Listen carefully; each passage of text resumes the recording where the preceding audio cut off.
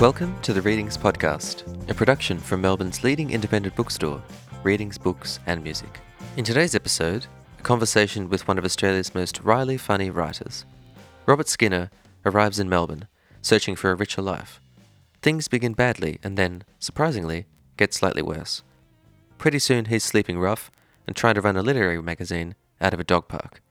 His quest for meaning keeps being thwarted by endless jobs, beagles, house parties, ill-advised love affairs, camel trips, and bureaucratic entanglements.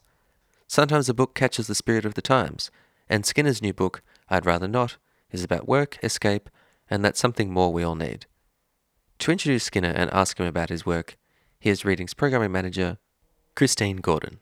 Hello everybody, my name is Christine Gordon and I help look after some of the events that happen at Readings, but I'm also fortunate enough to be able to chat to some of my very favourite authors here on the Readings podcast.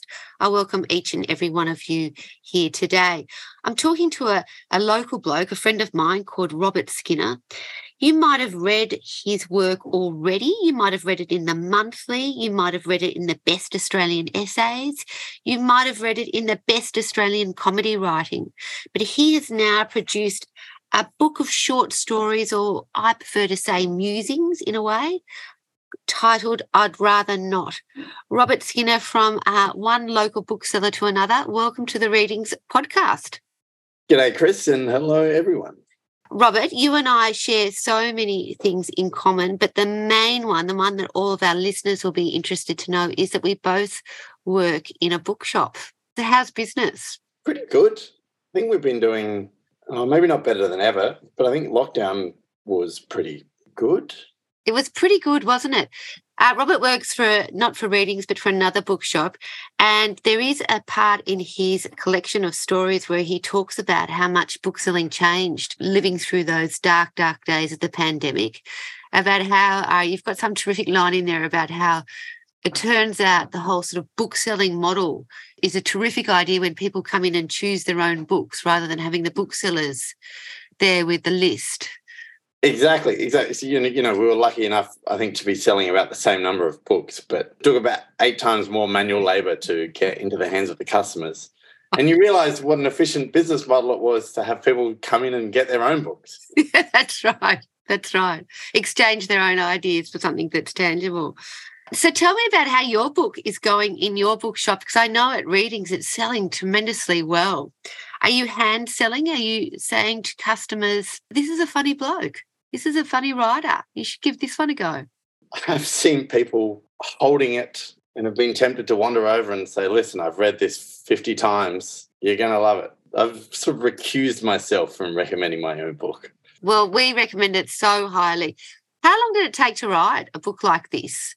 It seems to me it's a sort of a collection of thoughts that you've been gathering for quite some time. I think the whole book about 7 years. Some of the stories happen quicker than others. There was one that once I'd finished, I went back and did the maths and realised that I'd been writing at a speed of 1 word per day. There's taking care, and then I don't know what category that falls into. I mean, I hear that often because in some ways when you're writing a book like this, which is about your own life and those around you, you have to tread a little bit more carefully. This is not pure fiction. I don't think it's cautiousness that's been making me tread carefully. Dolly Parton said it takes a lot of money to make me look this cheap. And I think it's often in the background, it takes a lot to get the voice right, I think. Jokes are quite hard to write, I think. I think so too. But were you worrying about, because some of the stories involve some of your housemates, they involve your parents, they involve people that you started the Canary Press with. Were you concerned about what they were thinking at all when you were writing some of these stories? I mean, yes, but, it was a point of pride to sort of try to give people in the books the best lines. Yeah, that's right. I think you did. We had our launch party a few weeks ago and my friend Alice pre-read the book on ebook. And then she bought the book at the launch and she hunted down everyone whose names were mentioned in the book. So she got me to sign it, and then she hunted down the names of anyone who might appear in the book, and she got them to sign the page that they were on as well. That's gorgeous. Yeah.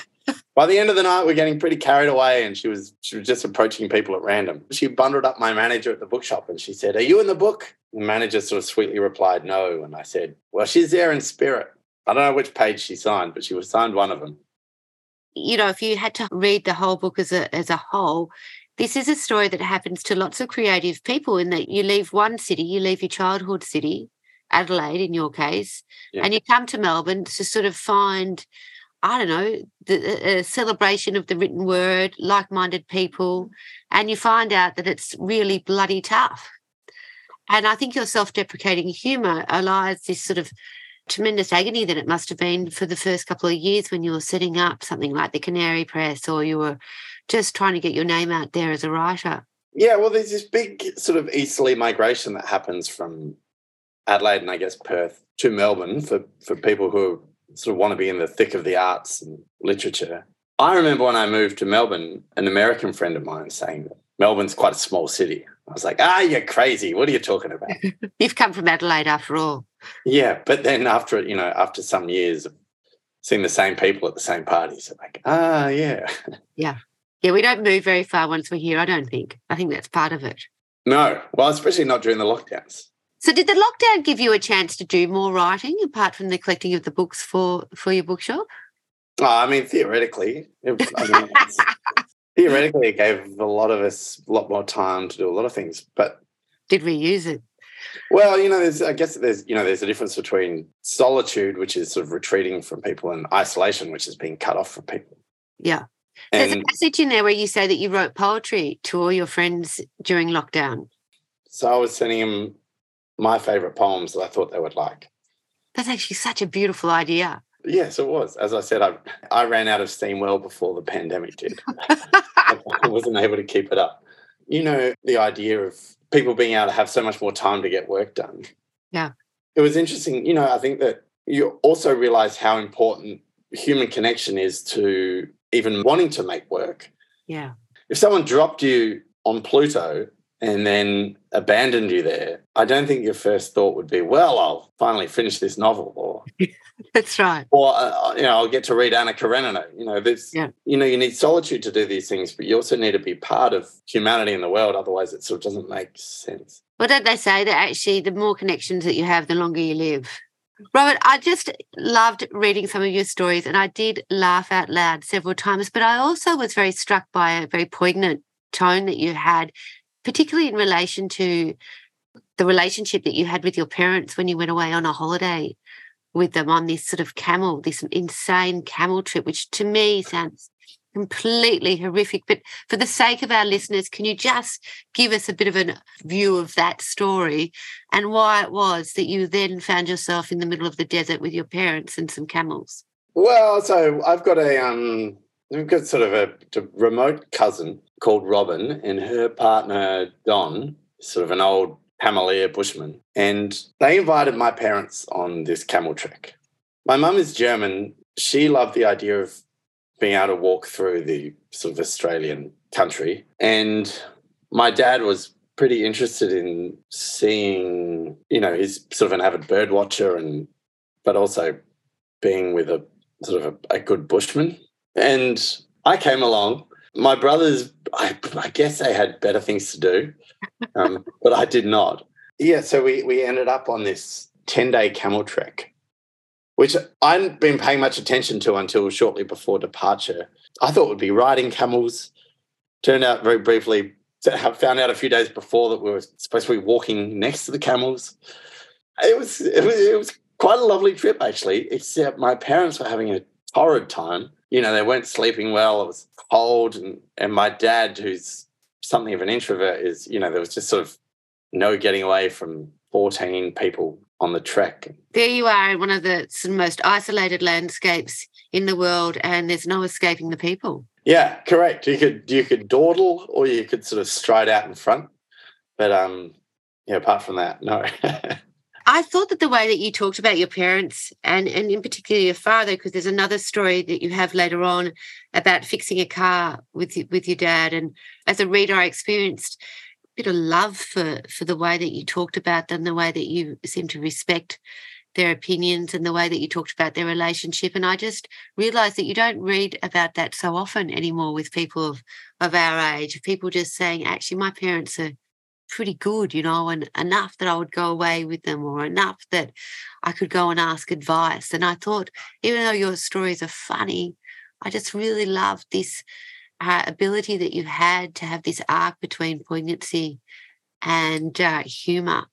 Was that on purpose? I mean, obviously it was on purpose, or you're just writing your own kind of experience of those times? I guess a lot of families that you see portrayed are dysfunctional ones. Yeah. I guess there's a lot of comedy that comes from that. But I sort of rely on my parents on each one for different things. But I know, you mentioned my dad. He's always been very good at calming both me and my mum down. I think we're both prone to have a sort of railing hysteria against various structures or institutions. And he is very good at, this sort of calming pragmatism. So, I still call him up. I think you were talking about the chapter where I was calling him up when I talk about various things I'd accidentally pulled apart on the car. Yeah, that's right. He's not an engineer, but he's a fixer. He's always been really good at fixing things. And so he's bring this wonderful perspective. Yeah. And my mum, one of my mum's great qualities is that she absolutely loves it when things go wrong. She is a source of wild and cackling amusement to her when things just go to absolutely pear-shaped. Yeah. That's fantastic. And you get it. You've got that. You've absolutely got that's where it's all come from, I can see. Hey, would you mind reading a little bit just so that our listeners can get the tone of this book? You've been compared to a whole lot of people like David Sedaris, and everyone says how funny you are, but it's this kind of laconic tone that you have that I want our listeners to be able to hear, so that when they're reading the book, they can hear your voice in it, because I was fortunate enough to have met you before I read this book, so I could hear you saying these stories, and it really did add so much to the joy of reading your work. It's from chapter 1, which is called War and Peace. I retired when I was 28 years old, but ran out of money the same afternoon, so I caught a bus to the dole office. My feeling about unemployment was, someone's got to do it. Why not me? The pay was lousy, but I'd heard the hours were good. I've been working for the past 16 years, driving buses, washing dishes, picking grapes, packing boxes, building exhibitions, and once digging the same trench for 3 days before someone told me I was digging in the wrong direction. Subconsciously, I think I'd started digging for home. I was fed up with the whole racket. At the Centrelink office, I learned that it was no longer called the Dole. Some overpaid marketing agency had rebranded it New Start. The walls were covered with inspirational posters. When opportunity knocks, open the door, alongside more practical advice, telling us not to drink alcohol before job interviews. Fake nails clacked away at keyboards. Someone called my name and I followed him into a small room. I hadn't even sat down before he started trying to sign me up for forklift driving jobs on the other side of town. Whoa, I said. This isn't the kind of New Start I had in mind at all. I had only just moved to Melbourne. It was a place filled with magic and possibility. I wanted to have great love affairs. I wanted to read Russian novels. What I didn't want was a pesky job, but try telling them that to your dole officer. Listen, I said, our economy seems to rely on a 5% unemployment rate. Can I just be one of those 5% for a while? The long answer was no. People, I found, want you to be busy. They don't require you to contribute anything meaningful. Otherwise, how do you explain professions like consulting? They just want you to be busy. Genghis Khan could move into your street and people would say, well, at least he's working. Thank you so much for that couple of pages there. And you'll get an idea, listeners, of just how clever Robert is with the way that he can bring some of the great themes of our literature in the past with different characters into his own everyday musings. Your book goes on to discuss some of those jobs that you've had. When you're reflecting on your sort of collection of jobs that you portray in I'd Rather Not in your book. What would be your most favourite time? Was it when you were editing the short story collection? Was it when you were driving from one place to another or taking a tour out into the middle of Australia? What is your favourite job that you've ever had, apart from book selling, of course? Probably the favourite job wasn't even mentioned in the book. A very Melbourne job of being a bicycle valet. No way. Yeah, so we would go to festivals and events and park people's bikes for them. They're push bikes? Correct, yeah. Sure, it's only in some parts of Melbourne. But yeah, it came to somewhat of an abrupt end when I was sort of knocked over by a circus tent, sort of a gazebo that had been picked up by high winds. Also a very Melbourne fashion, big. Yeah.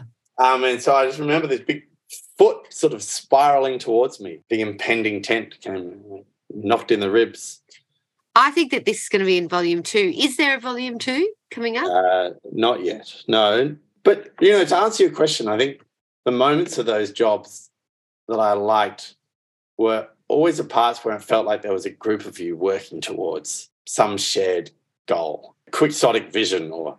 Of course, it's the team. Congratulations. I think that your book covers so many topics, all of them told with heartwarming humour, which seems like a bit loosely, but in this case, it really is. Like, you seem to have captured everything that it is good and right about living here in Australia without causing any harm.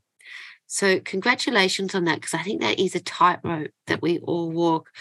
Robert Skinner, you've managed to just do it so elegantly, I believe. I'd Rather Not is available in all of your good bookshops, in particular at Readings. It's published by Black Ink. I'll give you the final sort of say here, Robert, in our time together. If you were going to be exploring a second book, what books would you turn to for inspiration? A longhand way of saying, what are you reading right now? I've been reading a lot of Ursula Le Guin in the last year, and I just finished another Milan Kundera book. Oh, in honour. Well, actually, I was reading Immortality, but then, I would try to tell. It sort of felt churlish to insist that I was already reading it when he died. So now I just tell him I'm reading it in honour. Congratulations. It's extraordinary first debut short collection stories, and I'm so pleased to have you on the Readings podcast, and we are delighted with your success. It's always terrific to have a Melbourne author take off like you are, and I look forward to seeing you really soon. Thank you for your time. Robert Skinner's I'd Rather Not is available from all Readings stores and from our website, where you can stream previous episodes of the Readings podcast. You'll also find all kinds of other recommendations of great books, music, film, and TV. You can also sign up to e-news or to receive our free monthly newsletter, The Readings Monthly.